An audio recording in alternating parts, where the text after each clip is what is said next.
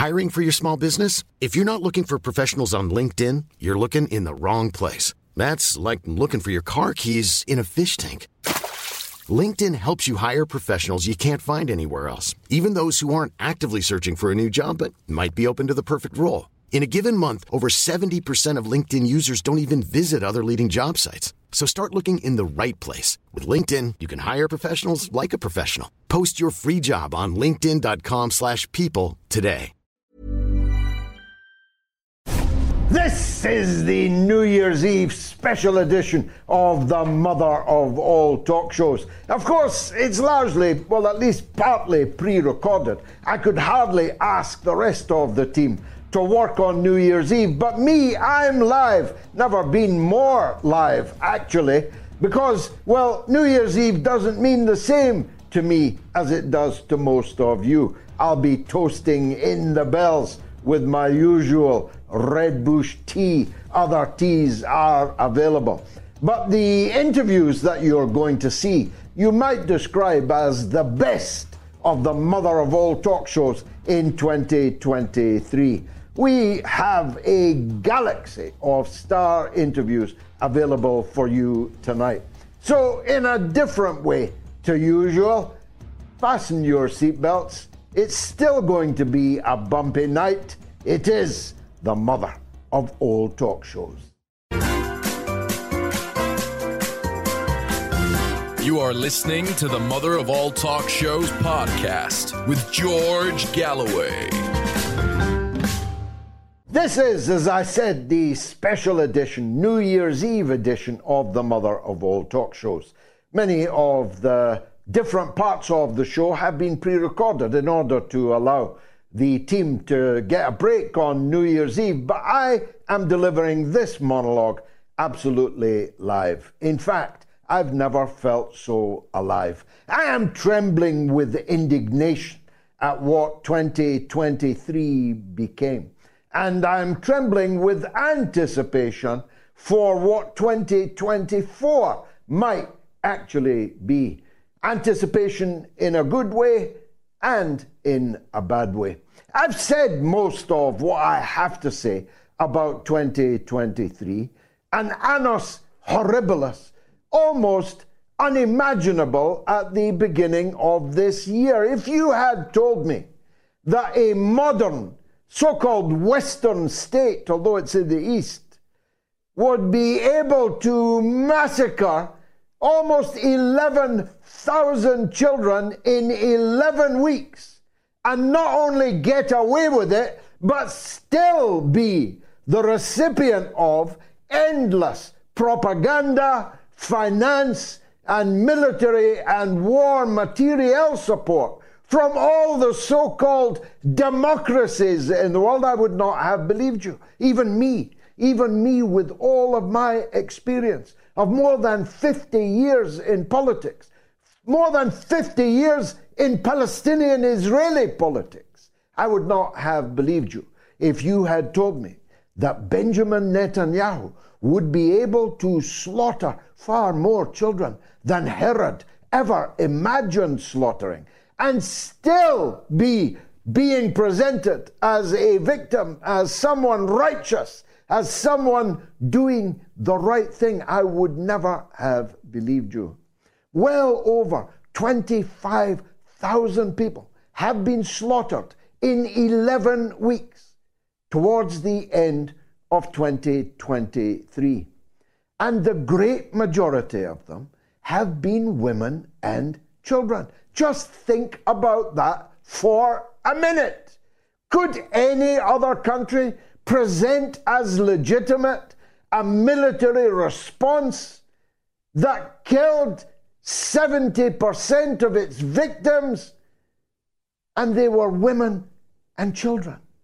And of the 30% of the victims, the Israeli military themselves are open about the fact they have killed hardly any Hamas fighters in Gaza. How could they?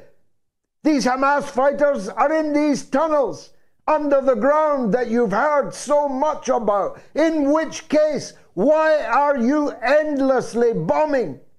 with 2,000-pound bombs.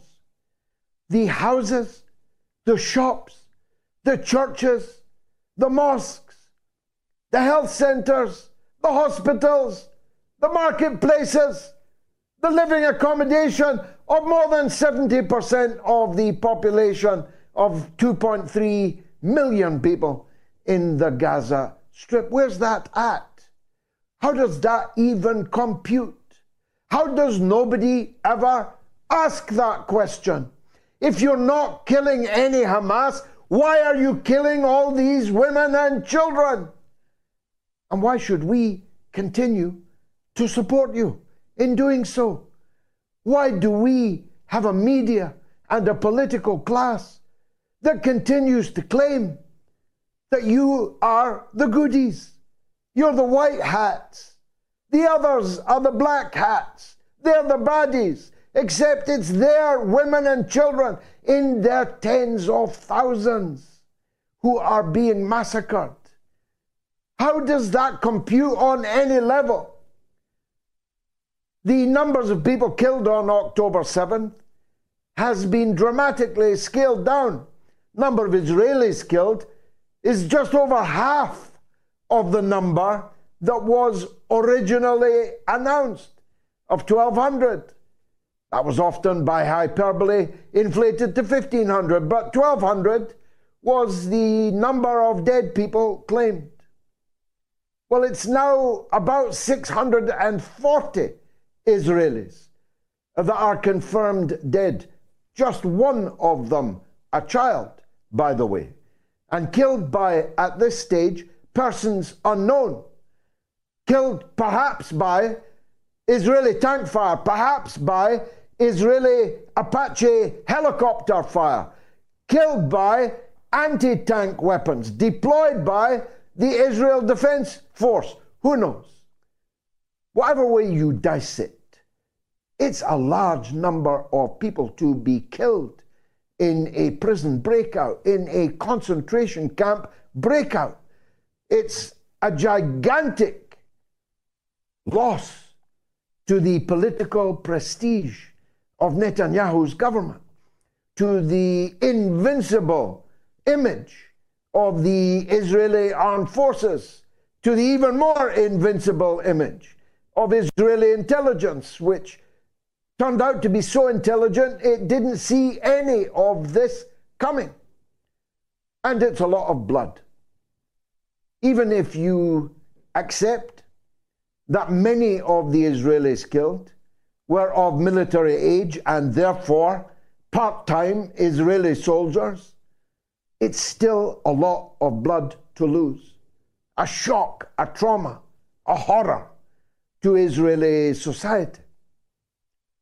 But if you're shocked by the death of 640 Israelis on October 7th, how come you're not exponentially more shocked by the death of more than 25,000 people trapped in a cage from which they cannot escape? The cage, the concentration camp called Gaza.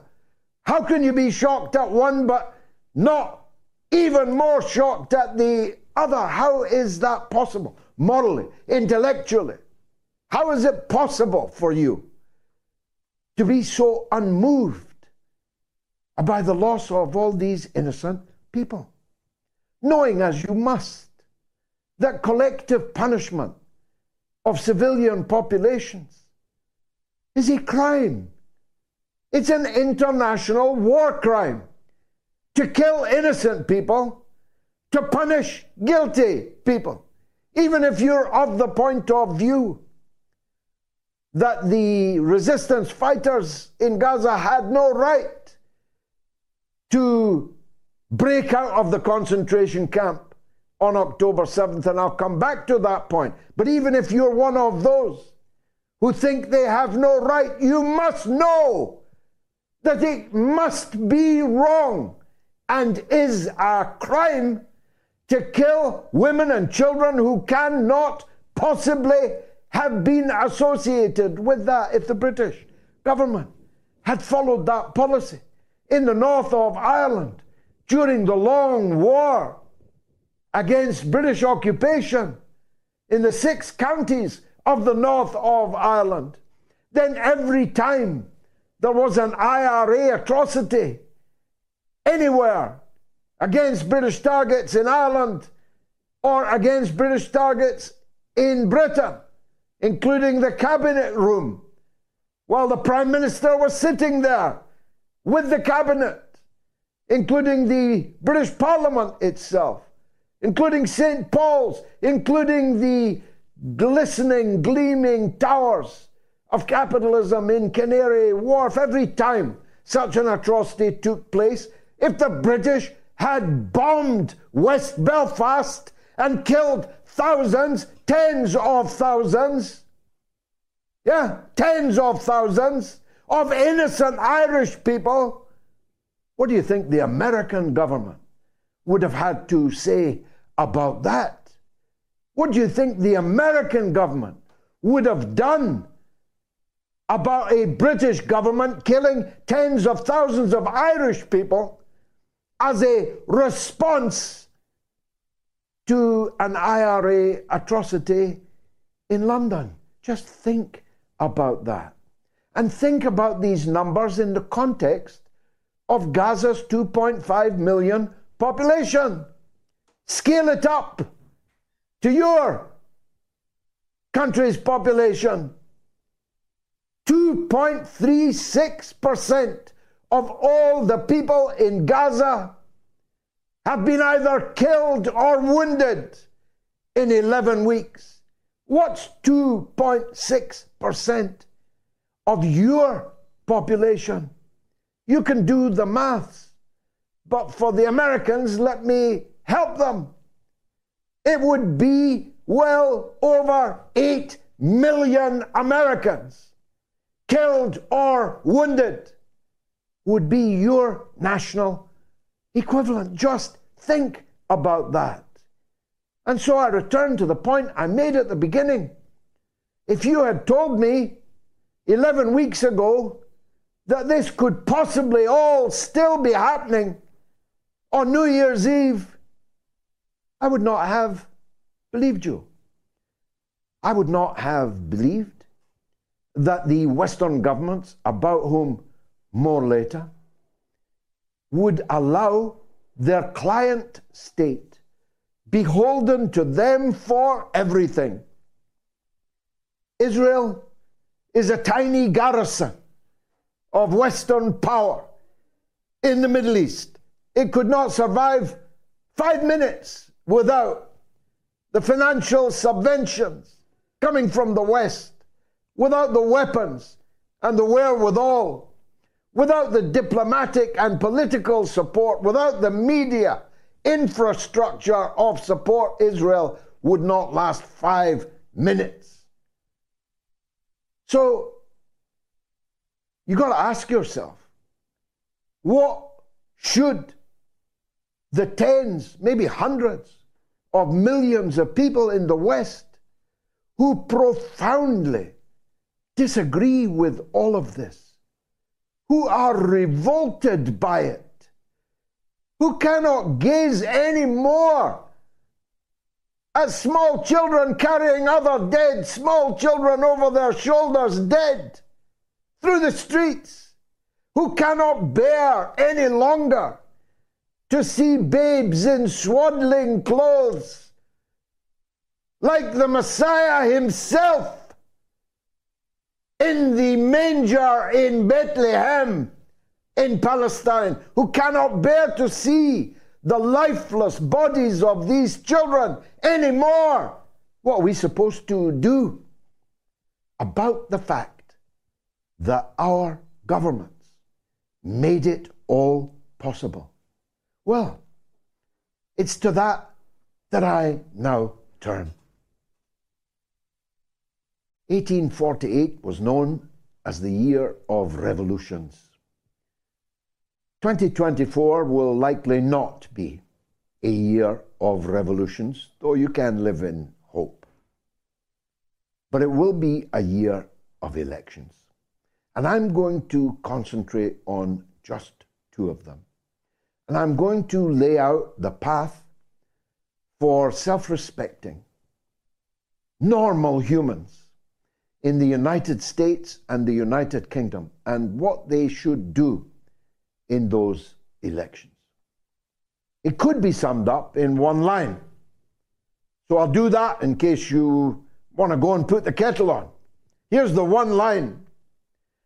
Do not vote for any of the parties who have made this slaughter, this genocide possible. Because if you do, you are complicit in it.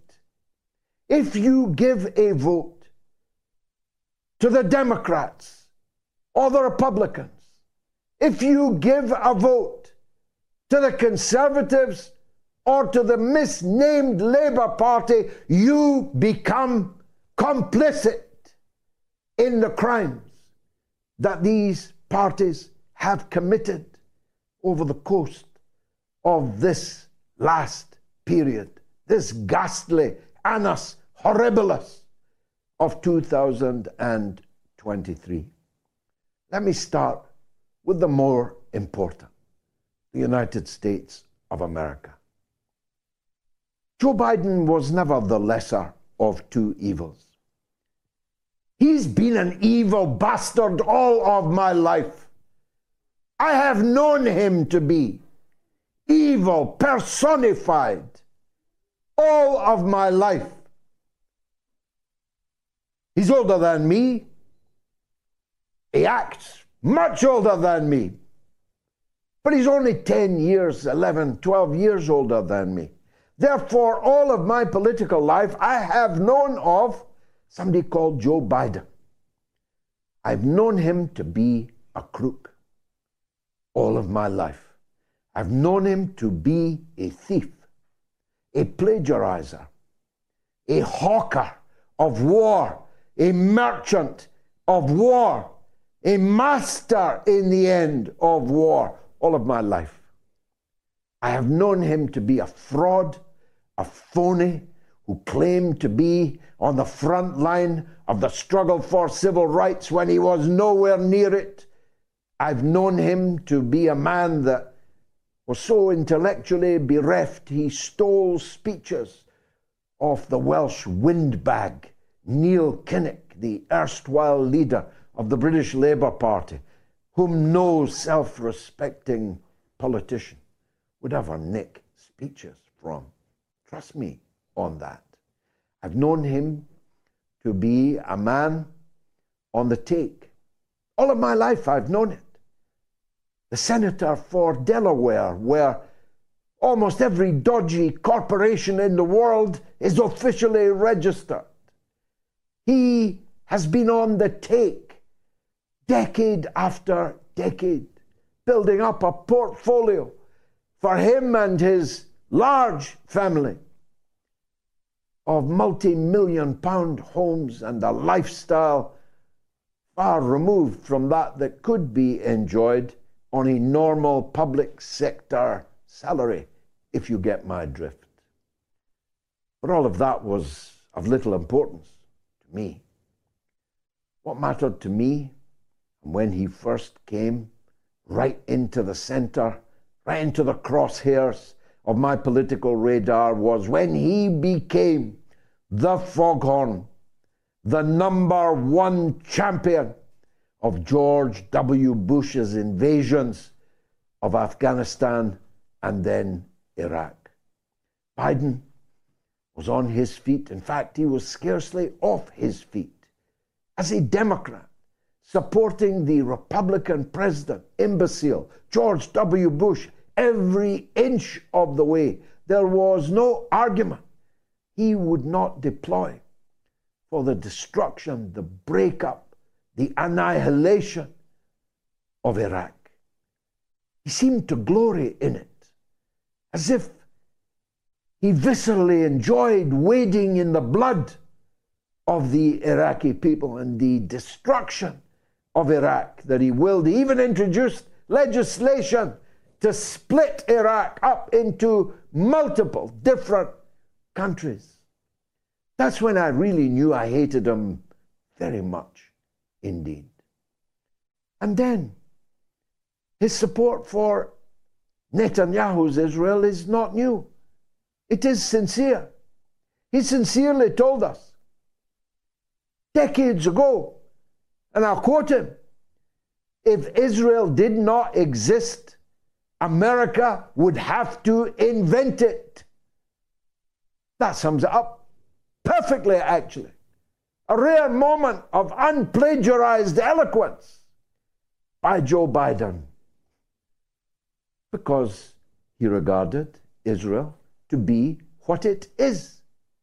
It is an unsinkable aircraft carrier for United States imperial power in the Arab Middle East. That's what it was founded for by the British Empire long before it became the client state of the United States of America.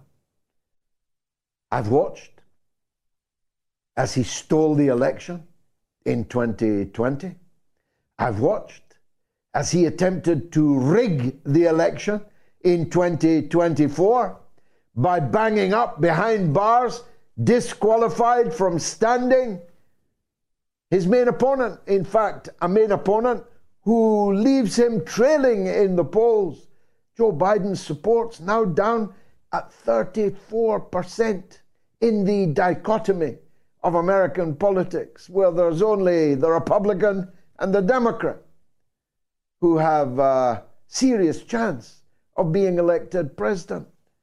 This means a landslide defeat for Joe Biden. As you know, he got the most votes any American president ever got. Well, he's about to lose more votes than any American president has ever lost. I watched him wandering around stages, falling down steps, falling up steps.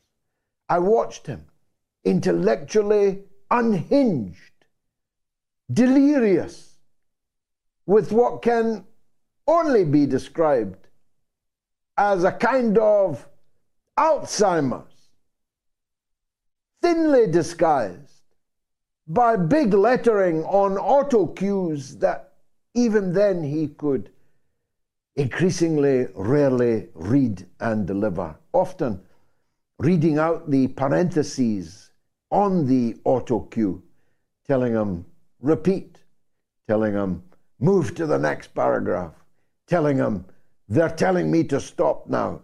And so I watched all of that with a mixture of incredulity, a mixture, I'll be honest with you, God forgive me, of humor.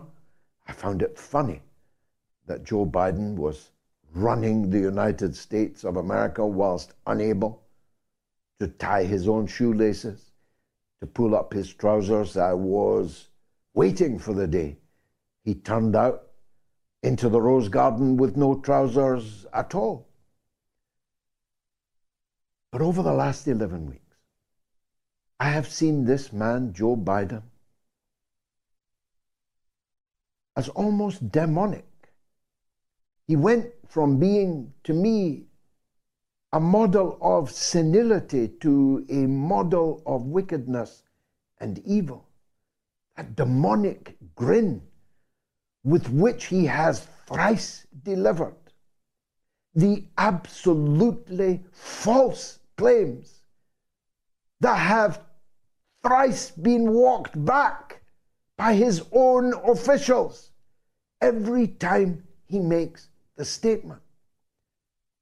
Joe Biden has made himself not just the chief armorer of the genocide in Gaza, but he has made himself the chief propagandist for it too, repeating absolute lies about beheaded children, children in ovens, children hanging on clotheslines, all of it black, dripping with blood lies, all to engender the kind of war psychosis necessary to continue to persuade the public to support the Congress to fund, the Pentagon to arm this genocide in Gaza. And so, when the history of this comes to be written, and it will be written swiftly indeed, we're not talking about the early 20th century, where statesmen were long dead, where those responsible for crimes were long dead before they were historically damned. No, we're not living in that era anymore. This history will be writ swiftly, and it will condemn Joe Biden, Antony Blinken, and the rest of the Democratic Party gang of thieves and murderers as even more responsible for this great crime than Benjamin Netanyahu himself. But what of the Republicans? You know, of course, Donald Trump isn't a part of the Republican establishment, but they don't call him the Zion Don for nothing. Donald Trump has cheered on this slaughter with just the same gusto as any Democrat, as have the leaders of the Republican majority in the House and the minority in the Senate, as have the vast majority of leading figures in the Republican Party. Now, who's the lesser of two evils between Joe Biden and Donald Trump? I say none of them. If I were an American voter, my vote would be going to my good friend Dr. Jill Stein, standing again as she did in 2016 as the candidate of the Green Party. An intellectual woman, a woman with great empathy, great sensitivity, and great knowledge to American and international politics. But whoever you vote for, and there's Cornel West, there are numerous other independents, whoever you vote for, don't vote for either the Democrats or the Republicans. If you do, your hands will be stained in the blood in which their hands, long plunged, will never be free of the stain. All the perfumes of Arabia will not expunge that damned spot. And let me turn to my own country, where a remarkably similar situation exists. I won't waste too much time on Rishi Sunak. Who he, you may be asking? As Joe Biden put it, Rashid Sanook. Go figure, is what he said in public on the day that it was learned that a little Indian called Rishi Sunak was now the master of the remains of the British Empire. Rashid Sanook is exactly what he looks like, exactly who he says he is. And therefore, if there was a lesser of two evils in the British picture, it would be him. Because he's honestly robbing the working people of the country. He's honestly serving as a teawala in the American empire. He's honestly not pretending to be anything other than what he is. He's a shoeshine boy for the American empire, as his antecedents were shoeshine boys for the British Empire. He's at least got the benefit of honesty. My ire has to be concentrated on the man that pretends to be the leader of the opposition a man called Sir Keir Starmer, QC, now KC, a man who has served the British establishment well and continues to do so.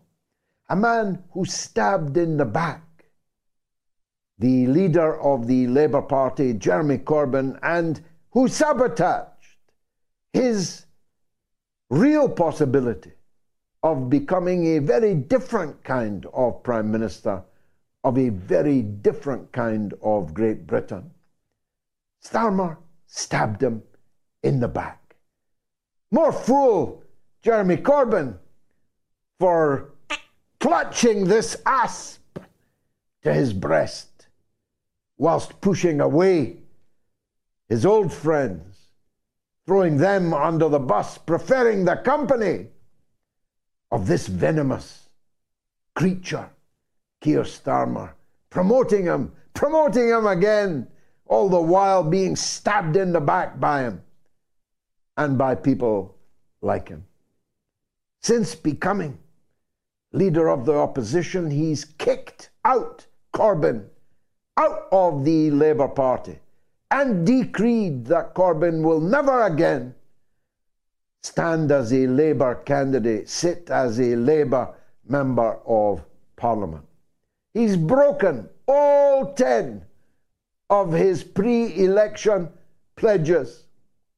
He has ruthlessly purged the Labour Party of anyone who could remotely be described as genuinely Labour. He has promoted the very enemies of Labour to the front ranks. But even all of that didn't prepare us for the level of his treachery over the genocide in Gaza. He long ago made clear that he was, and I quote, without equivocation, a supporter of Zionism, a supporter of Israel. He didn't hide that.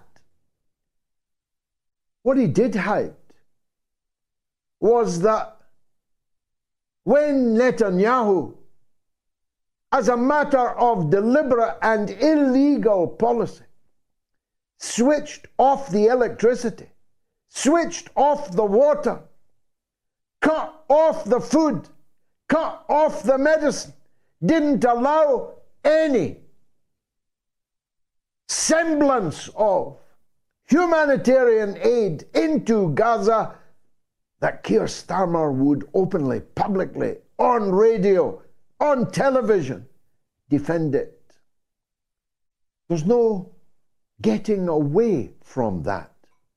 That in refusing to call for a ceasefire in Gaza, Keir Starmer made himself utterly guilty of the war crimes of Benjamin Netanyahu, the war crimes of starvation, the war crimes of famine, pestilence and disease, and the war crime of savage bombardment, which has eviscerated, turned into ash, tens of thousands of men, women, and children in the Gaza Strip. And until right now, he continues to do so.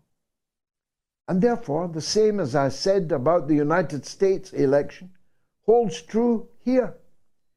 If you vote for Rishi Sunak or Keir Starmer, you've got blood on your hands too. You cannot, in conscience, vote for either of these two and think yourself innocent of the great crime that these two men and their two parties have been committing over these last 3 months nearly. So, what are you going to do? Well, I'll be doing my best to give you an alternative as leader of the Workers' Party of Britain, but in the vast majority of constituencies and contests, we will not be present. We're too small, we're too impoverished. But there will be others. And so I say to you, vote for anybody but Starmer and Sunak. Anybody at all. Or go to the polling booth and spoil your ballot paper. Write none of the above. Put a big line through all of their names and parties. Ruin the parade. This parade of fake democracy, which our country, and likely your country, has already become. Vote for anybody except the war criminals, or risk complicity in war crime yourself. It's the mother of all talk shows, and have we got some brilliant reprise of some of the best interviews of 2023 coming your way. Stay tuned right now. Hey, it's Danny Pellegrino from Everything Iconic.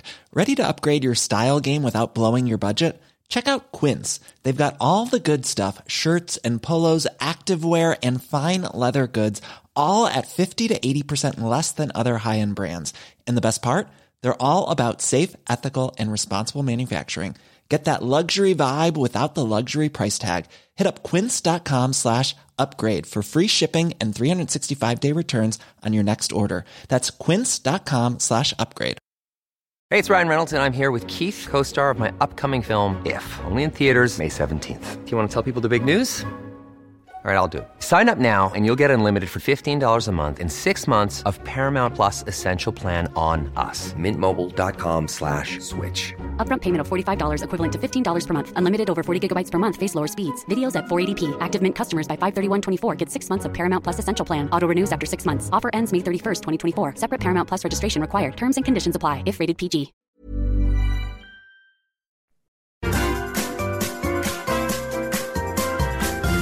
You are listening to the Mother of All Talk Shows podcast with George Galloway. You're watching the New Year's Eve special edition of the Mother of All Talk Shows. I am completely live because, well, I celebrate very abstemiously on New Year's Eve, but I could hardly ask all my colleagues to do the same. One of the big stars of this crisis, every war, every crisis throws up new leaders, brilliantly eloquent spokespeople for justice, for right. But few of them are ever as erudite, eloquent, brilliant, dazzlingly brilliant as the young recording artist low-key turned out to be during this emergency. I have known him a very long time. As a matter of fact, I traveled to Gaza with him. He's known as a rapper, but that's a bit like saying Ronaldo is known as a footballer. He is, as a recording artist, as a stage performer, of the very first class. But guess what? As a politician, as an advocate, as a man ready to put his activism to the nth degree, to the defense of the defenseless, to be the voice for the voiceless, low-key turned out to be a very high-key note member of the forces of justice. Here's my interview with him earlier this year. Low-key, thank you for joining us. Let's talk about the British Parliament tonight, shall we? The Labour Party stands in utter disgrace, terminal disgrace, perhaps. The government, not much sturdier. What's your take? Well, what we have seen is even in Bethnal Green and Bow, the MP abstain from the vote for a ceasefire. And what I would say, George, is I think you are needed back there. Me and you stood together in Trafalgar Square. Me and you stood together in Gaza. And it is my hope and my dream that you and I will stand together in a liberated Jerusalem. Let's be clear. God willing. The British, the US, the EU, Israel, and Japan are on the wrong side of history, and the governments which represent those populations are in the minority. This Palestinian armed resistance is a right enshrined by UN Resolution 3246. The governments which designate Palestinian armed resistance as terrorism, the UK government supposedly represents 67 million people. The US government supposedly represents 340 million people. The government of Japan, the EU, and Israel, that's less than 1 billion people represented by governments that not only do not believe in a ceasefire, but also deem Palestinian armed resistance to be terrorism. What about the government of Switzerland? Who is more neutral than the government of Switzerland? Because they don't define Palestinian armed resistance as terrorism. What about the government of Turkey, several 100 million people it represents? They don't define Palestinian armed resistance as terrorism. What about the government of Venezuela? What about the government of Pakistan? What about the government of China? 1.4 billion people, 25% of humanity. They do not define Palestinian armed resistance as terrorism. The vast majority of humanity are represented by governments who see this situation in a far more clear way. The majority of people in the world understand themselves to be post-colonial subjects who emerged from colonialism, where decolonization was a positive process. These governments here are relics of the past. They don't believe all human life is equal. They don't believe that Palestinians are the same as any other people in the world. We are witnesses to a massive, massive crime here, George.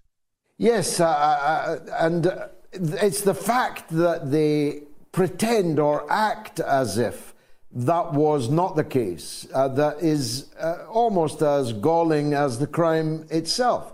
The television presenters who want to put interviewees on trial over something else entirely, instead of focusing on what they have seen. They must have seen with their own eyes. I mean, I've seen myself almost 5,000 children that have been killed in Gaza, because I look at the images as they are produced. And these presenters, these members of parliament, they must have seen a significant number, at least, of these images. In what universe is it not a war crime to level a refugee camp in pursuit of 1 or even 10 people? In what universe is it not a war crime to bomb and then invade hospitals full of patients? Absolutely. And what's becoming clear is actually the Israeli military is the world's most cowardly army that has ever been. Not only are these soldiers used to bullying grandparents and children at checkpoints in El Khalil, in Hebron, or bullying teenagers in Jerusalem, they are used to striking from the air at civilian targets. They are used to sniping from the edge of Gaza at people and forcing them to be amputees for the rest of their life. Like Ibrahim Abu Thureya, who already did not have legs. And this man took part in the 2018 Great March of Return, which was Palestinians attempting to practice their right under UN Resolution 194, paragraph 11, and return home. And what happened to those people? They were sniped. That's what the Israeli military is used to. What it has proven is that in urban, hand-to-hand, street-to-street combat, they are useless. They are getting battered by the tens their tanks are going. But yet they are still launching airstrikes on civilian targets. And the greatest shame of all for the British is there has been direct participation of the British. We don't know the extent of it yet. In years to come, it will come out. direct participation of US Special Forces, the Delta Force on the ground, all for a war which primarily consists of fighting a non-state actor by bombing civilian locations in a concentration camp of Gaza. The blood is on all of their hands, and we will never, ever let them forget this. Let's deal with this concentration camp point. As Norman Finkelstein said on this show a matter of a few days ago, it's actually moved beyond a concentration camp to a death camp. But let's talk about David Cameron.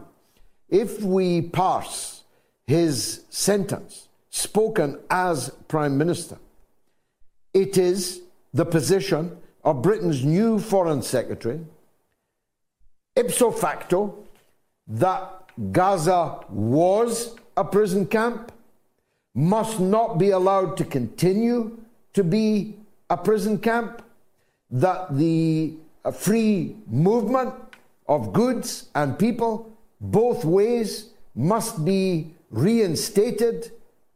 It was actually rather a good statement made by David Cameron as Prime Minister. How does he get out of that now that he's Foreign Secretary in a government that is massacring people in that prison camp? Well, unfortunately, across the last few decades, George, we have seen the integration of British and Israeli intelligence services. So, for instance, the Foreign Office, which David Cameron will now be in charge of, uses hacking software from Celebrite, which is an Israeli intelligence company founded by alumni of Unit 8200 in Israel's military. It is the equivalent of GCHQ. It spies on Palestinian electronic communications and then blackmails them on that basis. And Celebrite is not only used by the Foreign Office, it's also used by the British police. Another program used by the British police is Nice Systems, which is a subsidiary of Israel's largest arms company, Elbit Systems. So the question here is the extent to which a foreign secretary of Britain will be able to act independently of Israeli diktats. You know, we can't forget the case of Alan Duncan, for example, when it was up the choice of him potentially being foreign secretary. He found out, as you well know, George, that he was being lobbied against relentlessly. And he wrote actually in his book that the conservative friends of Israel think they control the Foreign Office, and they probably do. And of course, Alan Duncan, who was decidedly tepid, you know, in our terms, this was somebody that, yes, he recognized Palestinian rights within the 67 borders, but this was not somebody who was significantly challenging Israel's dominance. But even he was considered beyond the pale for the Israel lobbyists and actually, unfortunately, the British establishment. That doesn't mean that there isn't a contingent within the British establishment who is opposed to what Israel does. There is. But it's, I would say, shrinking by the day, unfortunately, though this situation has split our elites. It has split our media and political classes in ways that we must build on and work on going forward, for sure. It's one thing being a satrap, a pet dog for the United States of America. But, you know, to go from once ruling the waves and having the biggest empire the world has ever seen to being a satrap of Israel is diminishing and degrading indeed. But that's what's happened, isn't it? You've mentioned the intelligence tie-up. But we've also got a secret military agreement with Israel, the terms of which have never been divulged. And what might be in those dozens of British military planes that are flying almost daily now to Tel Aviv? We'll never know. No one can find out. What kind of democracy is that? Absolutely. And it comes down to a question of sovereignty. How can Britain claim to have sovereignty when the very company which handles the data of the Ministry of Defense, Oracle, is led by Larry Ellison, who is the largest donor to the Friends of the IDF charity in its history? He is somebody that, alongside its CEO, Safra Katz, an Israeli woman, claim that their company puts Israel's security second to none, and that their employees can find another employer if they have a problem with it. In addition to that, you have to remember that Larry Ellison, the head of Oracle, which is the company that handles the Ministry of Defense's data, offered Netanyahu the directorship of the company, meaning that Netanyahu could have been the director of the company which handles the data of the British Ministry of Defence, the British Home Office, the British Foreign Office, and even the NHS. So really, you are talking about sovereignty as a non-existent concept when it comes to Britain today. Not only do we have 12,000 US soldiers on this soil, but also, as you've made clear, we have this secret military agreement with Israel, which implies God knows what. And unfortunately, these 33 plus flights that have gone throughout this period of time, I would say you could be forgiven for thinking that Britain is a direct participant in the bombing. We know that there's the British spy plane above occupied Palestine. What is that helping the Israelis with? We are in a serious bind here as a state. Lastly, and I'm grateful for your time as always, what do you think the effect or impact will be on Keir Starmer, his leadership, on the Labour Party? They've already shed the love, if not the voting allegiance, we'll have to wait and see about that, of millions of people in Britain over their stance on this. Now they've had to sack or have resigned 10 of the Labour front bench. Where's all that going, do you think? Ultimately, what we need is a movement to push these Labour MPs who have for so long really existed in safe seats. So they've seen it as completely inconceivable that they could be voted out of their constituencies because of how much the Tories are a toxic brand in these particular communities. But what needs to happen is individuals like Wes Streeting, who has his office costs in Ilford paid for by key Israel lobbyist Lord Mendelsohn, and also his office costs paid for by key Israel lobbyist Trevor Chin. They need to pay a significant price in the voting box, and they need to lose their seats. We need to see Keir Starmer, who betted on breaking the back of support for Palestine to secure his leadership, seeing the support for Palestine breaking the back of his leadership. That's what needs to happen next. And we need you back in Parliament. You are listening to the Mother of All Talk Shows podcast with George Galloway.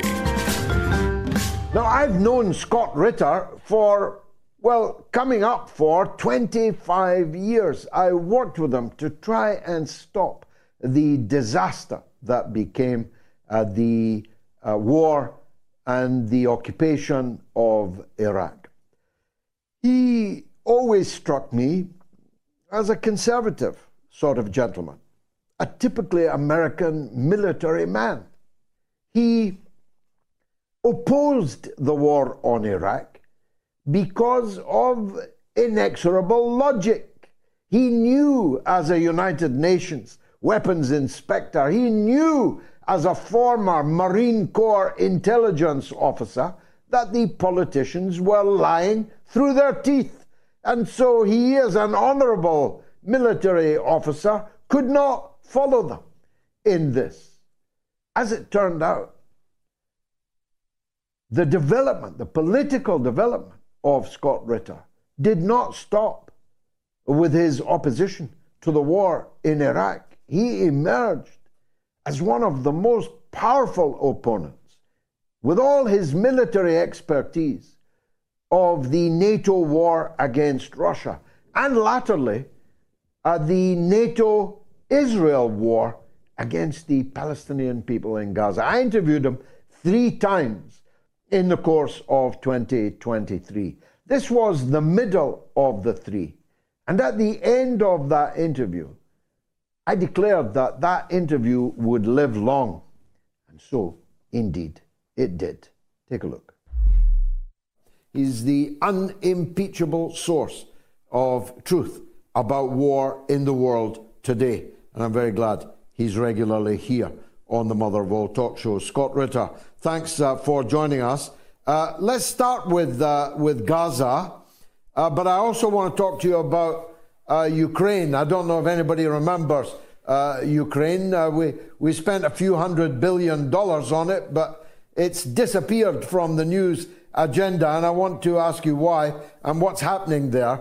But let's start with the Iwo Jima moment, or the Reichstag Soviet flag moment, when Israeli soldiers, having conquered the Al-Shifa hospital, climbed up onto the roof and planted their flag there. An ignominious moment, an ignominious end to a quite atrocious set of war crimes and crimes against humanity. At least that's how I see it. How about you?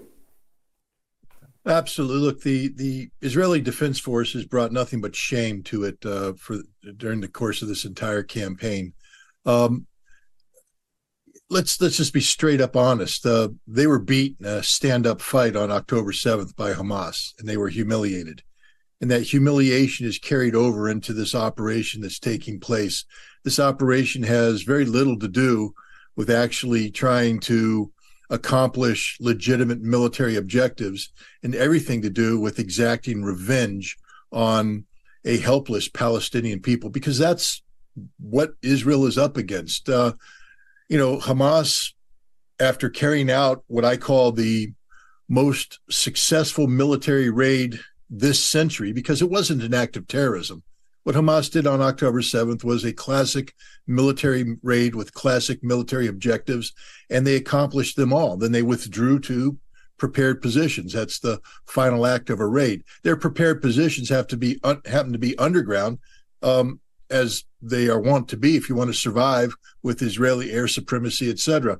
And Israel has gone into Gaza knowing that they're not going to close with and destroy the Hamas enemy through firepower maneuver in classic military terms, that they're going to instead carry out collective punishment against the citizens of Gaza, the innocent Palestinian people. And they're not even hiding it now. In addition to these horrific visuals, I mean, raising the flag over a hospital. Really, look, I come from an organization whose defining moment is characterized by Marines raising the flag on Mount Suribachi. Of the 250 Marines that went up that mountain, 27 lived. 27 out of 250, because it was a real war. A real war. We earned the right to plant that flag on Mount Suribachi. These Israelis that put the flag above the Al-Shifa hospital, they should be ashamed of themselves. I hope that their pictures are taken, that their faces are recognized and broadcast around the world. So wherever they go to try and get somebody to buy them a beer for being a man, for raising the flag, instead people will spit in their face, because that's all they deserve if they can walk out of Gaza alive, because this battle ain't over yet. Hamas is still there. There's a lot of fighting left. George, I don't want to sound like I'm glorifying war. I'm not. My ideal solution right now is a ceasefire that brings an end to this conflict, gets the Israeli troops out of Gaza, gets peacekeeper troops in Gaza, and gets humanitarian supplies to the people that so desperately need it, so that the international community can begin the business of talking about how do we make sure that this never happens again. That should be everybody's priority. It should have been Israel's priority on October 8th, not to say how do we exact revenge, but how do we prevent this from happening again? How do we prevent an October 7th from ever happening again? Because everything that's transpired since October 7th has turned international opinion away from Israel. Had Israel taken a different stance on October 8th, a stance that said, we understand why this happened, this is painful for us, but we need now to recognize that the Palestinian people have to have a homeland. The only way to disarm Hamas is to give the Palestinian people a homeland. And then Hamas loses its right, its need for militancy. But that's not what Israel's doing. They claim they're trying to defeat Hamas. But understand this, Hamas isn't just fighters to be killed. It's an idea. It's an ideology that has taken root now. If you wanted to kill Hamas, Israel, you're doing the exact worst thing, because Hamas now is being embraced by people who never would have embraced Hamas. The idea of Palestinian statehood is now mainstream like it's never been before. George, this is the greatest defeat Israel has ever suffered, and they don't know it yet. How much revenge will satisfy Netanyahu? It's 11,000 dead now, 74.5% of them women, children, and elderly people. Is 22,000 dead, 52,000 dead? How many dead will it take to satisfy that thirst for revenge? Because you're right, they cannot, even Israel cannot kill 2.3 million people. Even our brain-dead politicians could not stand by whilst 2.3 million people were killed. So the killing is going to have to stop short of killing every Palestinian. The question is now, how far short? Well, the problem is, George, and you know this, the Israeli government has been hijacked by literally this criminal right-wing element that is imbued with a notion of Israel that nobody in the world supports, nobody in the world can support. The notion of a greater Israel, and that's Israel, one that has no Palestinian people. Hamas, and again, I understand, but is condemned for, from the river to the sea, because people interpret that as anti-Semitic. You want to annihilate the Jewish population. But you know who invented it, George? You know who invented it. The Likud party invented it. It's the original motto of the Likud party. From the river to the sea, no Palestinians there will be. That's their theme. That's what they do. And now they have a government that is bringing this to life. So when you say how many, George, all. They want them all gone. Every single one of them, and they're not even hiding it now. These rabbis are preaching to the troops, saying, get them all, kill them all, get rid of them all. The Israeli government is talking about getting them all out of Gaza, driving them out somewhere. They don't care because they don't view the Palestinians as humans. I mean, this is the worst aspect of what's going on here. Politics is tough. You know that. You're a politician. And sometimes people take hard stands and bad things are done. But this isn't politics, George. This is hate. This is pure, unadulterated hatred. And what kills me is no matter how you feel about Hamas, you have to understand that you can't embrace an action undertaken by Israel that dehumanizes an entire people. The Israelis are not crying about the babies, George. The Israelis are not crying about the women. They're definitely not crying about the men. They don't care. They've hardened themselves to the point where they no longer view the Palestinians as humans. And as so long as your government and my government have this see no evil, hear no evil, say no evil approach about Israel, where Israel cannot be criticized, the killing will continue. The only way this stops is when our politicians demand that it stops. But we, so far, don't seem to have an upper limit, which speaks volumes about the people whom we have put in office. We are democracies, George. We elect people to represent us. And if those people truly represent us, it doesn't say much about us collectively as Americans and British, because we're standing by. Yes, we fill the streets with people demonstrating, and I applaud everybody who went out to demonstrate. But we need to step it up. And I'm not talking about violence, George. I'm all in on the nonviolent thing nowadays, because war only begets death and destruction. I've learned that hard lesson. I'm about not going to war. But we need to find a way to send a signal to these people. Where is corporate America? Where are the donors? Where are the people that give money to the politicians that get them into office? Why aren't they calling up? Why aren't we calling them saying, hey, you do a business that allows you to make money, to donate money to a politician? You don't do business anymore, pal, until you get on the phone and you say, stop the killing in Gaza.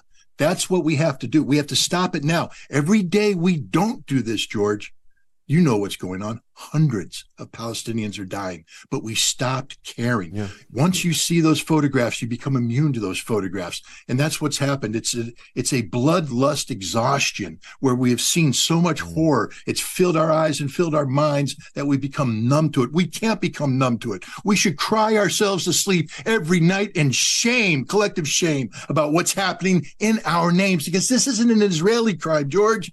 This is an American crime. This is a British crime. This is a European crime. This is a global crime. Every human being on this planet is guilty of killing these people because we're not doing anything to stop them. The damn Arabs and Muslims met in Riyadh and didn't do a damn thing. Excuse my language. I apologize using French on your show, but they didn't do anything, George. Nothing.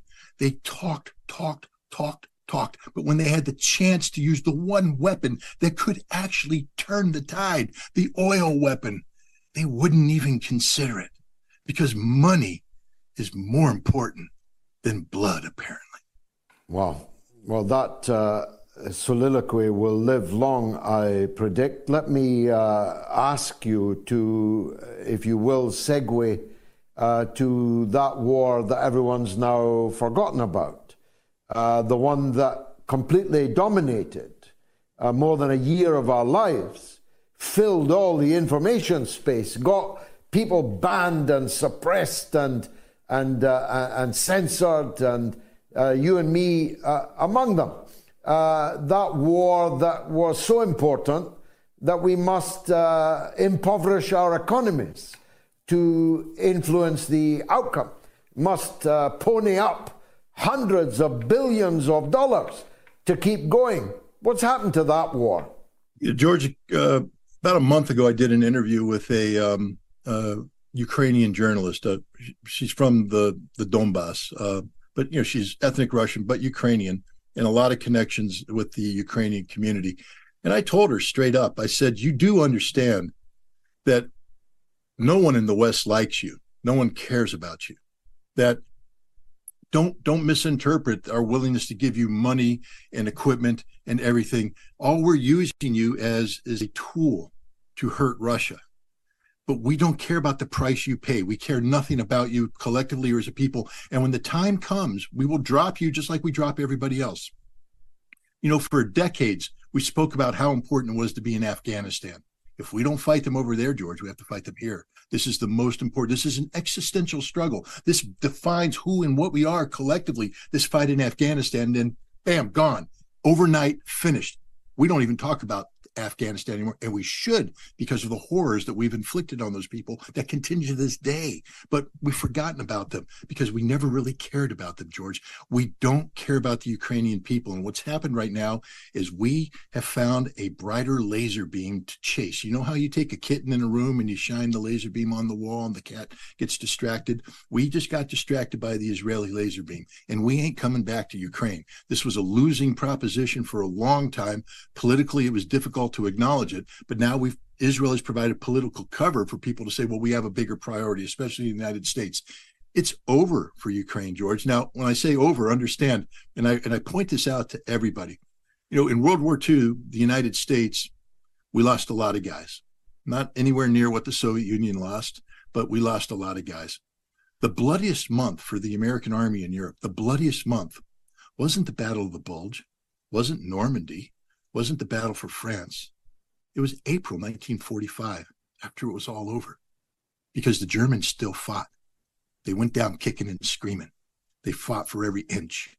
And we lost more men in April 1945 than we lost in any other month in the war. And the reason why I bring that up is people can look at the violence that's going on right now between the Russians and Ukrainians. It's still a very violent war. I've just interviewed a couple guys from the front line, and the stories they tell will bring you to tears. But Russia has won this war. The war is over. It's fundamentally over. It's strategically over. The military math cannot be reversed by Ukraine. They are simply burning through manpower and equipment at a far greater rate than it can be replenished. And now the United States is turning off the spigot. They're down to about 2% left of the available funding, and Congress isn't in any rush to give them any more money. Germany has ponied up a great big $8 billion package that includes 10 old tanks.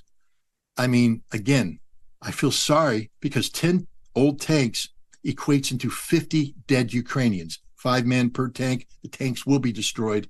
That's it. But we don't care. We never have cared about Ukraine, and that's the fact.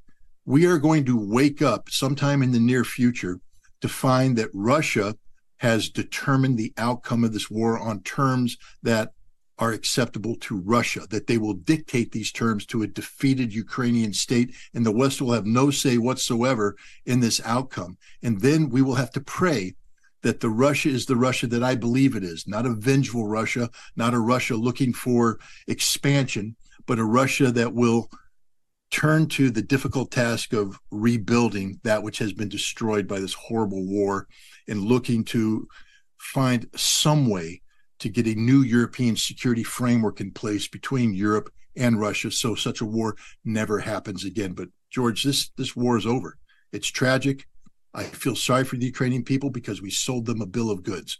And the United States has a huge role to play here. But Boris Johnson's the guy that kept this war going. This war could have ended on 1 April. There could have been a peace treaty signed between Russia and Ukraine on 1 April that gave Ukraine all of its territory except Crimea. 400,000 Ukrainian men would be alive today. 20 million Ukrainians would have homes that don't exist today. Millions of children, and we understand the importance of education and stability for the education for the future of these children. These children are permanently displaced now. Their future is ruined. This is all on Boris Johnson. This is on the British people. This is on the United States. This is on the American people. This is on Europe. We are all guilty of condemning the Ukrainian nation to decades of pain and suffering.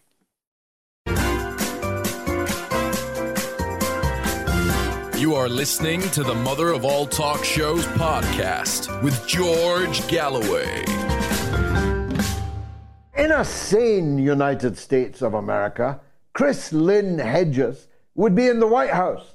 He'd either be the president himself or he'd be coming up from Foggy Bottom as Secretary of State to brief the president on the latest developments in international affairs. He really is that good.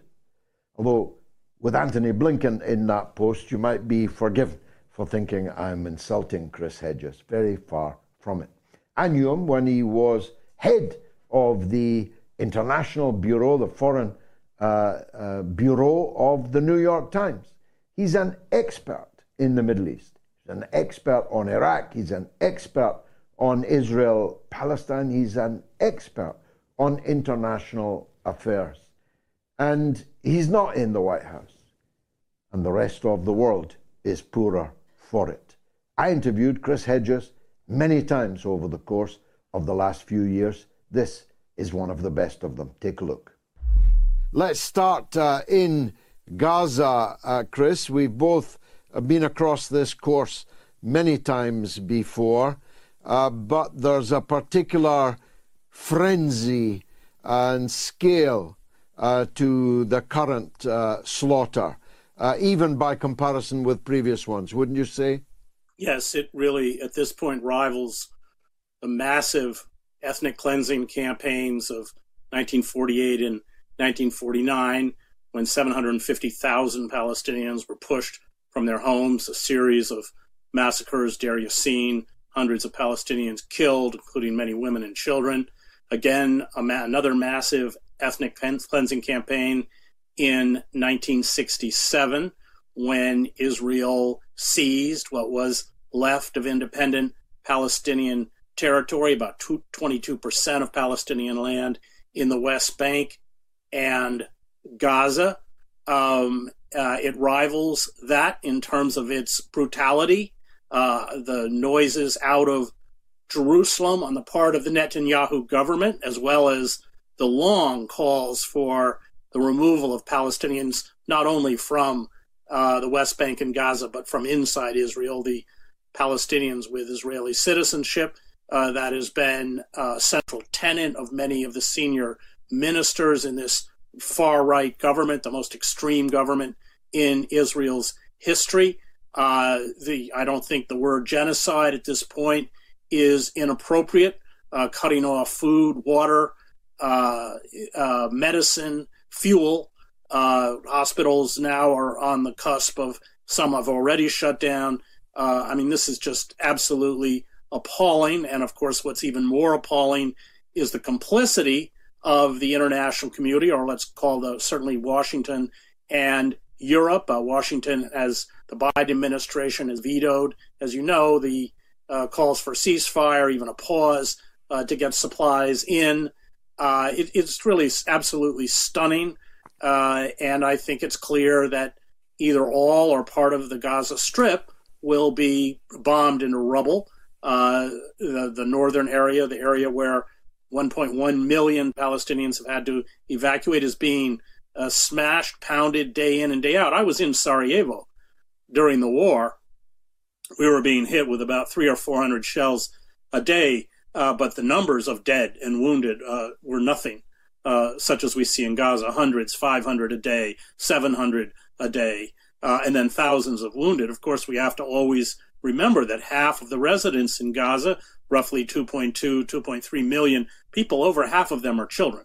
So I'm like you, extremely upset as somebody who I spent 7 years covering Gaza, months of my life in Gaza, but I'm also it's jaw-dropping on the part of Washington and European capitals as they sit there and do nothing in front of this slaughter. Indeed, if you try and speak out against it, you're censored. You're attacked as an anti-Semite. We've gone from the absurdity of criticizing Israel as a form of anti-Semitism to criticizing genocide as a form of anti-Semitism. We'll come to the Western governments in a minute, but let's try and drill down on the Netanyahu government itself and on the political situation in the country. Before this happened, Netanyahu was in a considerable degree of trouble. There were mass demonstrations every Saturday night against him, and almost all of the liberal chattering classes in the West were behind those demonstrations and calling for Netanyahu to step down. And now, with one leap, he's free with a blank check in his pocket from these same Western governments that wanted rid of him just a few weeks ago. Is this frenzy of violence connected to the instability, insecurity of the Netanyahu government?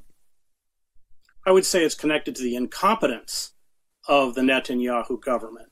Remember, they moved significant numbers of troops over to the West Bank to protect settlers who were having, I think, a Purim festival or some kind of festival in the West Bank. So the whole border area along Gaza was unmanned, basically, by soldiers. It's why Hamas fighters so easily entered military outposts all up and down the security barrier that Israel had built. And then, of course, a huge intelligence failure. So they didn't even see it coming, this massive incursion. So I would say it's rooted in the gross incompetence on the part of the Netanyahu government, who now is polling, by the way, at about 22%. But the attacks by the Hamas fighters have essentially given license. Now, you mentioned the demonstrations against Netanyahu. It's important to remember that none of those protesters were calling for equal rights for Palestinians. The Palestinians had been completely erased from their consciousness. And, 7 years in and out of Gaza, it became apparent to all of us who were reporting that you can't. These people have been locked inside this concentration camp, let's call it for what it is, for 22 years. Many of those fighters who burst through those barriers had never been outside of Gaza their entire life. And you can't, and this was a theme that we kept reporting, although we were ignored, you can't brutalize these people week in and week out, month in and month out, year in and year out, and not expect a response. I'm not defending it, but we have to understand it. To understand is not to condone. It was completely predictable. And this was Netanyahu's policy. After the assassination of Yitzhak Rabin, Oslo is another issue, whether it would have worked or not. I knew Rabin. I covered him, actually, no Bibi.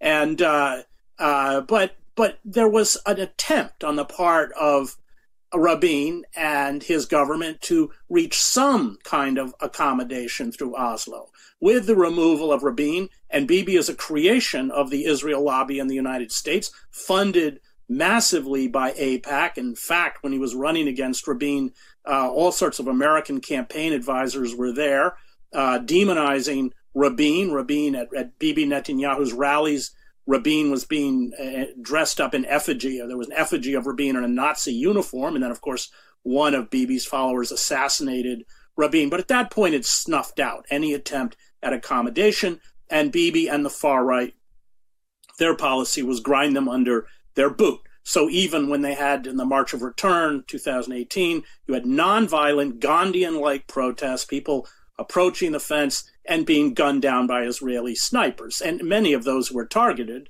as you know, were medics, were press, quite consciously. And I've been in a lot of war. When you look through a sniper scope, you can see the face of the person that you obliterate, which is why I don't buy in to now what Israel admits is the quote-unquote accidental death of Shireen Abu Akleh from Al Jazeera.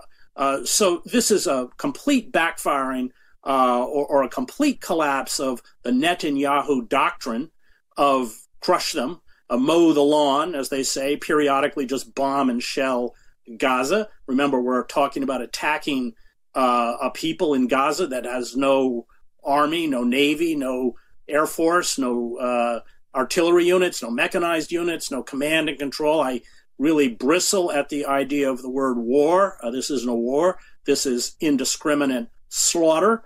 I am perfectly willing to condemn Hamas's rockets, Palestine Islamic Jihad, those rockets into Israel as a war crime because they're indiscriminate. I'm even willing to condemn the killing of civilians by Hamas as a war crime. But if you really want to get cold-blooded and tally up the numbers, Israel's killing dwarfs anything that Hamas has been able to do, including, of course, this attack that left 1,400 Israelis dead. So, where is it going to go? I think that, there are reports that Israel will flood the tunnels rather than trying to fight within them. But that, of course, would kill all the hostages. But I wouldn't exclude it as an Israeli policy. They have sacrificed throughout their history hostage takers in the past, have been slaughtered along with the hostages. There are some reports that out of the kibbutzim, this may have been what happened, that they in fact were not killed by Hamas, but the Israeli IDF went in there and obliterated these houses where Israelis were being held hostage. I don't know. I'm not on the ground. I'm not reporting it. But it certainly fits with my own coverage of Israel. And we have seen cases where Israeli soldiers have been seized by Hamas, taken into Gaza, and rather than rescue those soldiers, they just obliterate the entire spot, killing hundreds of people along with the soldier where they're being held. Let's turn to these Western governments then. We know about war. We also know about politicians. Politicians in countries that have elections usually have to be sensitive to what appear to be movements in public opinion. It would seem to me undeniable that in virtually all, if not all, Western countries, there has been a massive movement of public sympathy for the Palestinian people, accentuated rapidly over the last 17 days by social media pictures and footage, which is difficult to look at, especially for people like you and me who know these families, who know these towns and villages. But those who are looking at these pictures and videos are being moved. And you can see that, you can feel that. And yet your government and my government are absolutely ironclad, side by side with Netanyahu. What's that all about? Money. They're bought off. The Israel lobby and Al Jazeera did a great series, both on the UK and the US. It was an undercover reporter who reported that actually the UK investigation got aired. The Israel lobby blocked the broadcasting of the investigation into the Israel lobby in the United States. Pirated versions were put up on Electronic Intifada and other sites, and it's certainly worth watching because it just shows how captive the American political class is to the money that is poured into their campaigns. And then also they will use those resources to take down candidates. Cynthia McKinney would be a good example, that get up and criticize Israeli war crimes. Rashida Tlaib, who is of Palestinian descent, has been a target of the Israel lobby every time she runs. And we're talking about millions and millions of dollars. So these governments are not responsive in any way to public opinion. They're not responsive to international law. They're not responsive to Genocide, this insane book that Samantha Power wrote, A Problem from Hell, where the U.S. suddenly is held up as the country that should intervene, these humanitarian interventionists who brought us the wars in the Middle East and brought us the breakdown of Libya and Syria and everywhere else, and of course have fueled the insanity in the Ukraine, are completely silent now. I mean, and the genocidal campaign on the part of Israel is far greater in terms of magnitude, daily magnitude, than anything the Russians have done or anything that any of these regimes, Gaddafi, I knew Gaddafi, I think you did too, any of these regimes in the Middle East did. So the hypocrisy is rank, and the fundamental problem is the Palestinians don't have power, and they're virtually friendless, and the Middle East regimes are very two-faced about their support for the Palestinian. It's skin deep. There's, of course, strong resentment towards Israel and what it's doing, as there should be. And that has seen King Abdullah, who I also knew his father very well, went to school with King Abdullah.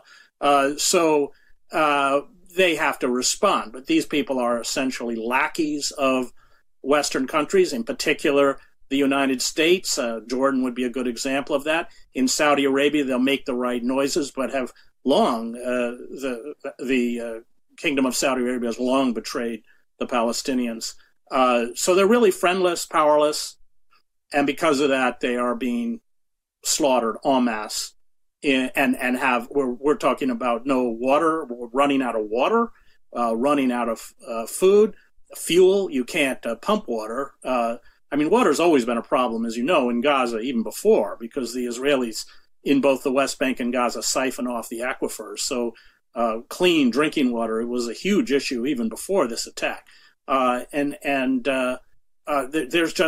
There are very, very few. There may be volunteers from Iraq, we hear, and the only real alliances they have are with Hezbollah on the northern border of Israel and Lebanon, and Iran and Syria. But of course, they talk about a wider war. Well, that's already begun. Israel has carried out two airstrikes against the airports in Damascus and Aleppo in order to prevent military supplies getting to Hezbollah.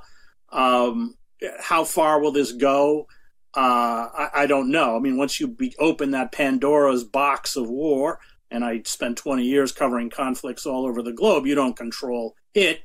It controls you.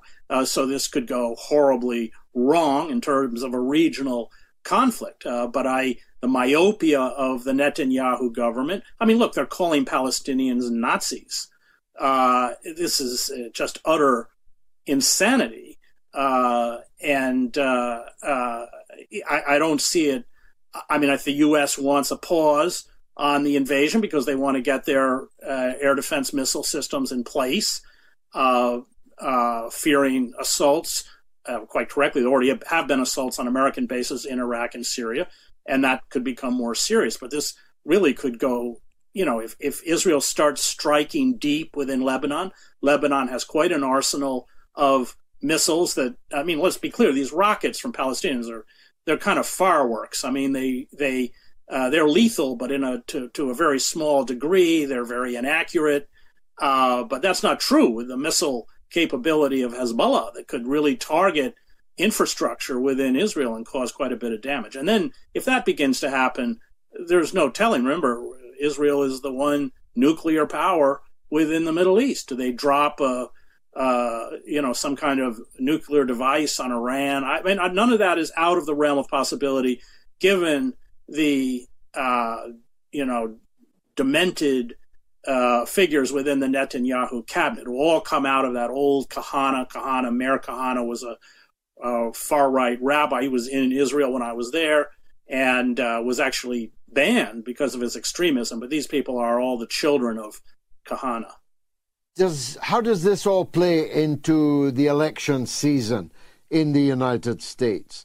There's bipartisanship in your country and in mine, so no one party is going to take advantage. But might one candidate or other break from the pack and seek to use the current real grave danger of a wider regional war with the American Navy right in the middle of it?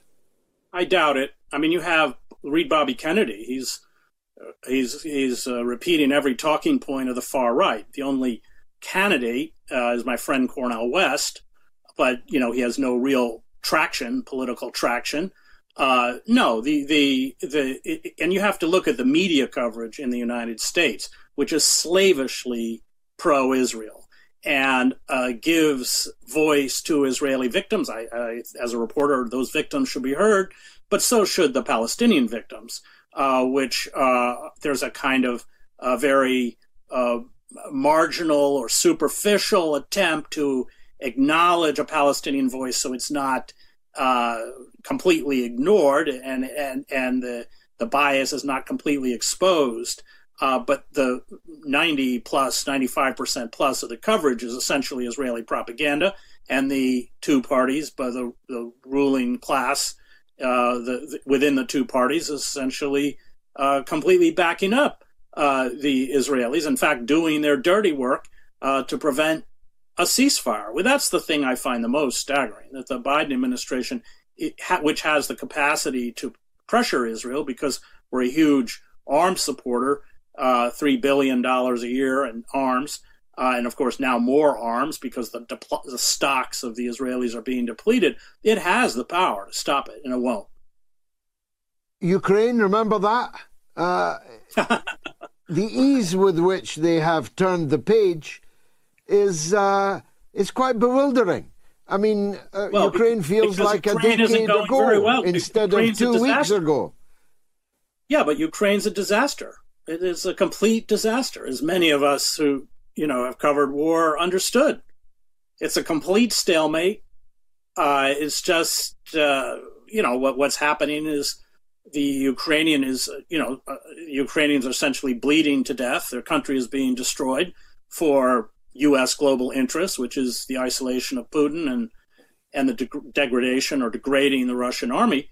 But that was completely predictable. So, yeah, of course, even before October 7th, the coverage in the United States of Ukraine had significantly dropped off because it wasn't good news. That cheerleading for the valiant Ukrainians who were about to, push the Russian Empire back over the border, it didn't really work anymore, given the facts on the ground, which even the media couldn't cover up. You are listening to the Mother of All Talk Shows podcast with George Galloway.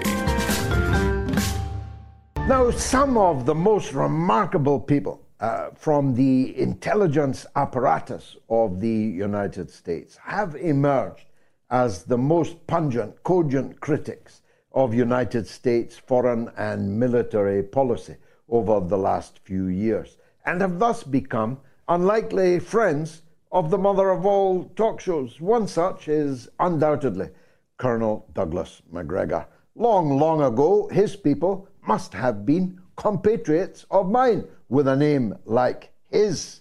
But I suppose that there the twain parted, because Colonel MacGregor was a big figure in US military and diplomatic circles. He was slated to be an ambassador under President Donald Trump. The stolen election of 2020 got in the way of that. But he's a man of independent mind. He's a man who allows the facts, logic, reason to dictate his political course. He is not someone who's starry-eyed about anybody or anything.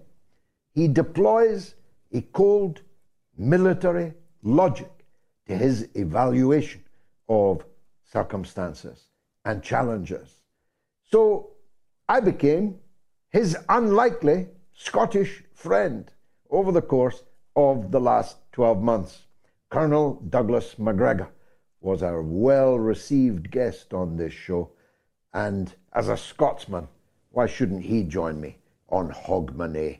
This is the best of Colonel Douglas MacGregor. Take a look.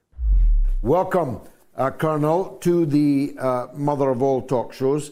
I'll talk about your new role in a minute, but as you survey the headlines of the top people's papers, hasn't quite filtered down to the news they give to the masses yet, but all the top people's papers, all the top people's fora are all now preparing each other, and ultimately they'll have to prepare us, the public, for a cataclysmic Russian victory in Ukraine. You predicted this all along. Do you feel vindicated? I'd feel better about it if this had ended earlier and fewer Ukrainians and Russians had lost their lives in what is really a pointless conflict that never needed to happen. It's true, isn't it, that every death since the Ankara initialed draft peace agreement has, in a sense, been a death that our governments, yours and mine, bear responsibility for, because this could all have been over when hundreds of thousands of people that are dead today would still have been alive. Oh, absolutely. If anything, I would describe this as a Washington vanity project. Lots of people in Washington, supported by friends in London and some other European capitals, decided that they had an opportunity to destroy Russia and that they would use Ukraine for that purpose. And they'd been building up to this for many, many years, not just the 8 years before the war broke out, but actually even earlier, which helps to explain the coup that occurred and the installation of the Zelensky government later on. All of it was fantasy. It made no sense. All the underlying assumptions were wrong. And the usual suspects in the Department of Defense, all of your retired generals and active generals, very few of whom ever had any practical military experience and seldom, if ever, bothered to study their professions, all jumped on the bandwagon predicting imminent victory for Ukraine.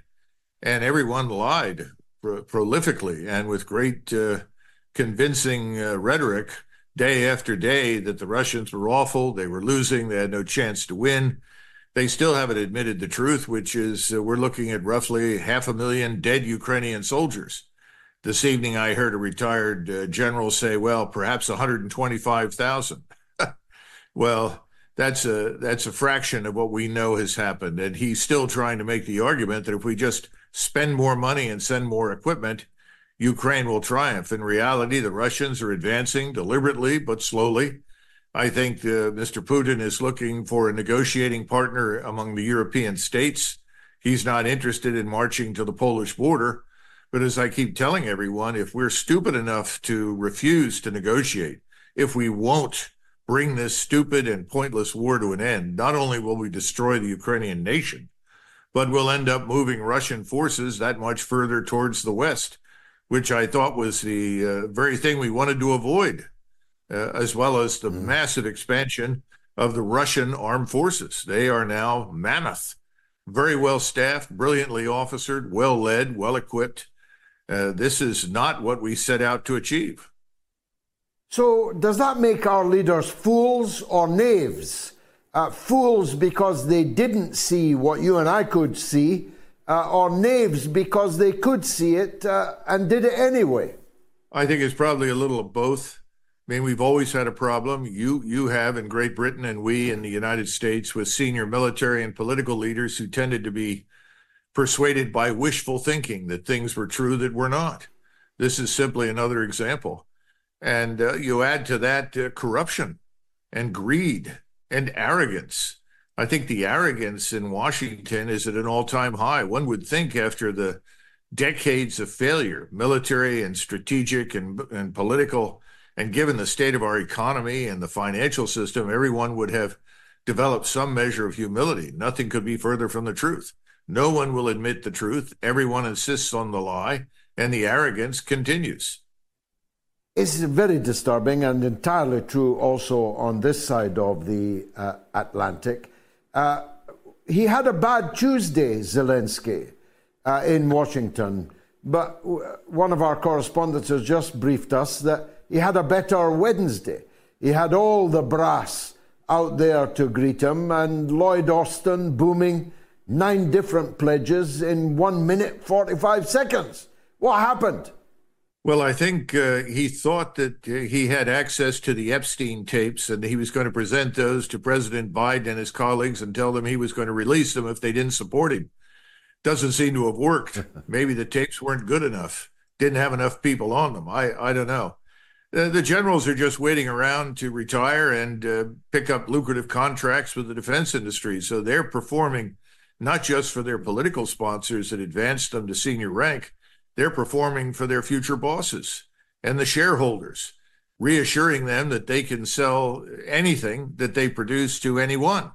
Whether we win or lose doesn't make any difference. And apparently they've got a point. But I think this is going to be tough to conceal. The rest of the world knows what has happened, Mr. Galloway.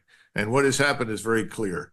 Not only has this Western-trained Ukrainian force failed miserably for reasons that are not entirely its fault, but because of the way we trained it, organized it, and equipped it. In addition to that, our technology has failed miserably. Our advice has been appalling. I mean, if in retrospect, I'm surprised President Putin hasn't offered to reimburse London and Washington for the cost of sending all the retired generals over there to advise them, because they've been his greatest assets. It's been stupidity on stilts, an unwillingness to see how profoundly warfare has changed, a desire to see Russians as mediocre and subhuman. It's outrageous nonsense. It was never true. And now, as you know, I'm sure you're aware, we've poisoned the well with Russia for at least a decade or more. I can't imagine why the Russians would pay any attention to anything we say. Everything we've told them was a lie. Everything we've done has been aimed at subverting them and alienating them. And I think that's a serious mistake. I hope we can get a new generation of political leaders in there that can turn it around. But that's, in my judgment, the worst part. And the rest of the world now knows we're weak. And I think that weakness is going to be on display increasingly in the future. And I would include in that the Middle East. We are not the power we were 30 years ago. We're not even close. Well, undoubtedly, and I was speaking earlier, I was in the UAE when President Putin arrived. You could see, you could feel, it's palpable, the extent to which the formerly, well, to say the least, friends and allies of the West have begun to reorientate towards the East. Insofar as we struggled mightily to lift a huge stone, we really have dropped it on our own feet, haven't we? Russia is stronger and richer. Russia is stronger and militarily more powerful. Its prestige has grown. Its armed forces now tried and tested. It's a thoroughgoing disaster, all this. And the leaders who led us into it really ought to pay a price if democracy means anything. Well, you've got to get people informed. And this is something that's acutely lacking in the United States. If you ask most Americans, what are you doing tonight? They're looking for the latest football game. They're trying to find out who Taylor Swift is going to date next week. If you ask them about what's happening in the Middle East, they sort of shrug their shoulders. They're not terribly interested. They think this is a minor dust-up that will soon be over, as was the case in previous occasions with the Israelis and the Arabs.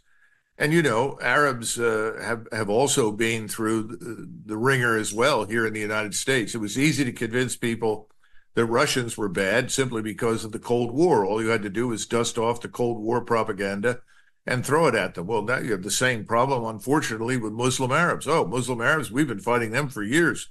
The hell with them. Let's hope the Israelis do a great job. With no understanding of the situation, of the humanitarian dimension, and no real interest. This is all going to come back and harm us in the long run. But for the moment, strategically, it's not having any impact here. No, nothing is penetrating the American public.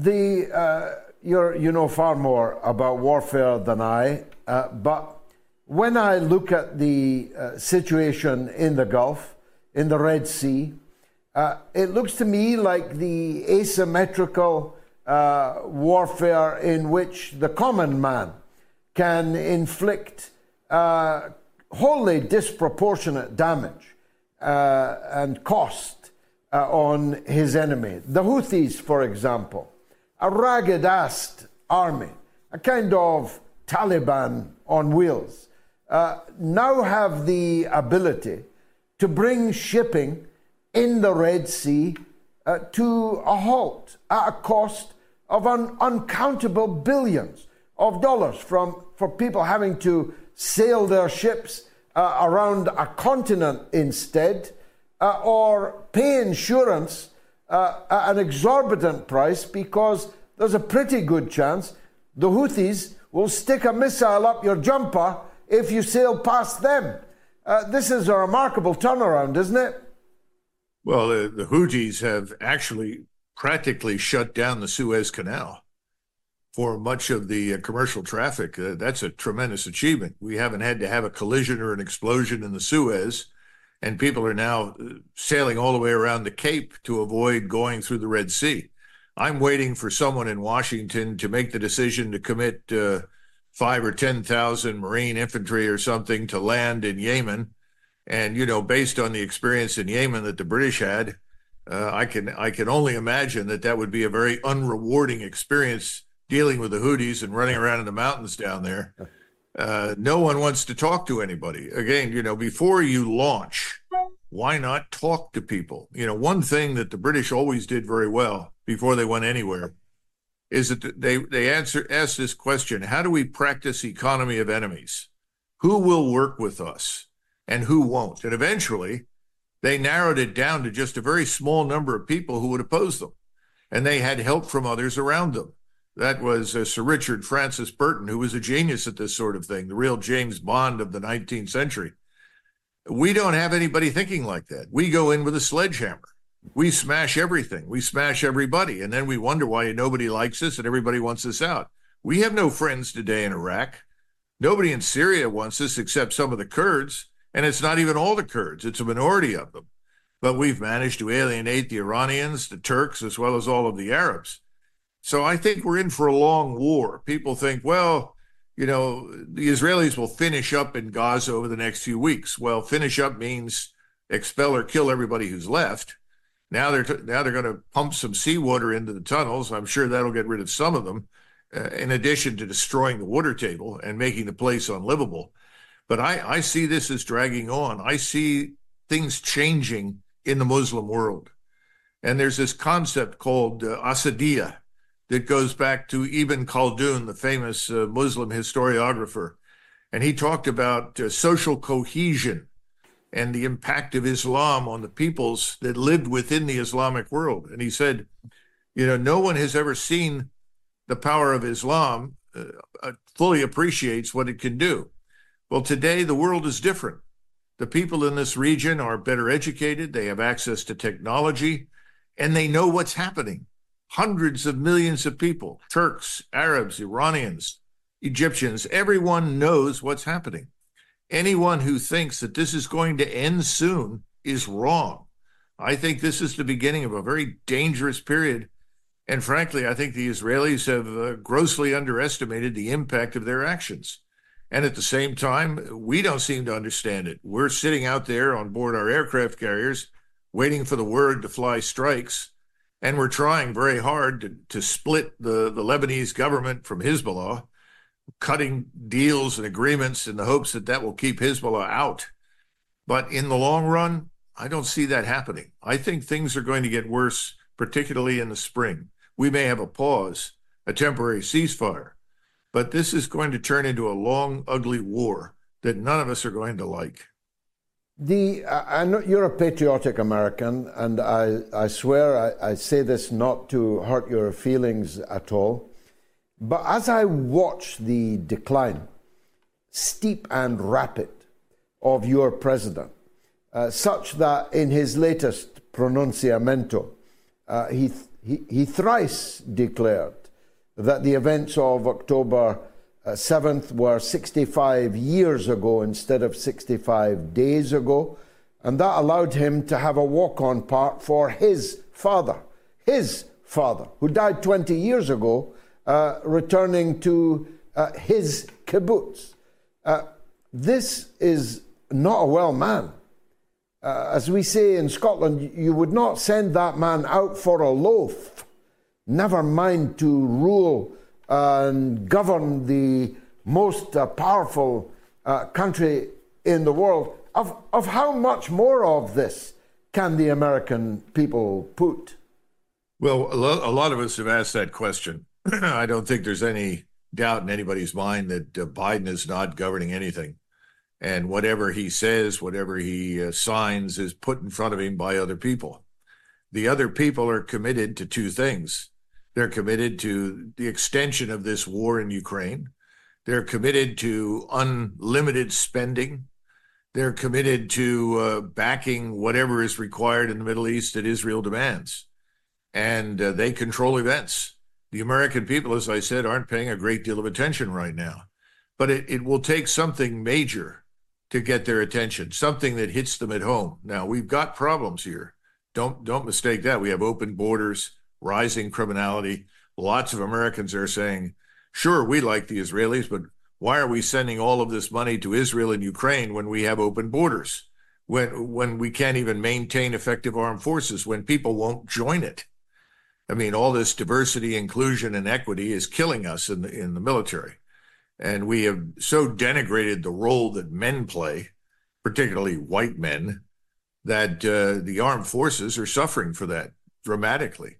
You know, somebody once said, was complaining about the numbers of British soldiers, and Disraeli made the comment, no one complained about the numbers of British soldiers at Waterloo. Well, I like to point out that no one complained about the numbers of white men fighting in the armed forces at Okinawa or Midway or Normandy or anywhere else. But we're in a lot of trouble, Mr. Galloway. We've lost our way. We've lost our sense of purpose. We've lost our sense of identity. And all of these things are going to come out in the months ahead. And I hope that we can weather this and recover. But right now, we are admittedly in a lot of trouble, and we are not in a position to wage a major regional war. And no one should exclude that possibility. That could happen. There are a lot of people in Washington working closely with Jerusalem to spark a war with Iran. And that would be, in my judgment, both unnecessary and catastrophic. If that happens, anyone who thinks that Russia will stand by and watch us destroy Iran is crazy. And the Chinese at this point have enormous investments in the Persian Gulf and the Arabian Peninsula. They depend heavily on the oil and gas. They don't want to see that shut down. So you're talking about the simple truth is this. No one in the region, in the Near East or Southwest Asia or Eastern Europe wants a war except us. Chilling indeed. Tell us about your new role, Colonel, Our Country, Our Choice. What is that, and what do you hope to achieve? Our Country, Our Choice was formed before I showed up by a group of people who simply decided it doesn't make any difference for whom we vote. We get the same bad policies. They've discovered that we have this thing called the Uniparty, where everyone has his hand out, everyone's enriching him or herself, and that's why you don't have debates. You have very few discussions. The fight is over money. It's not over anything of substance.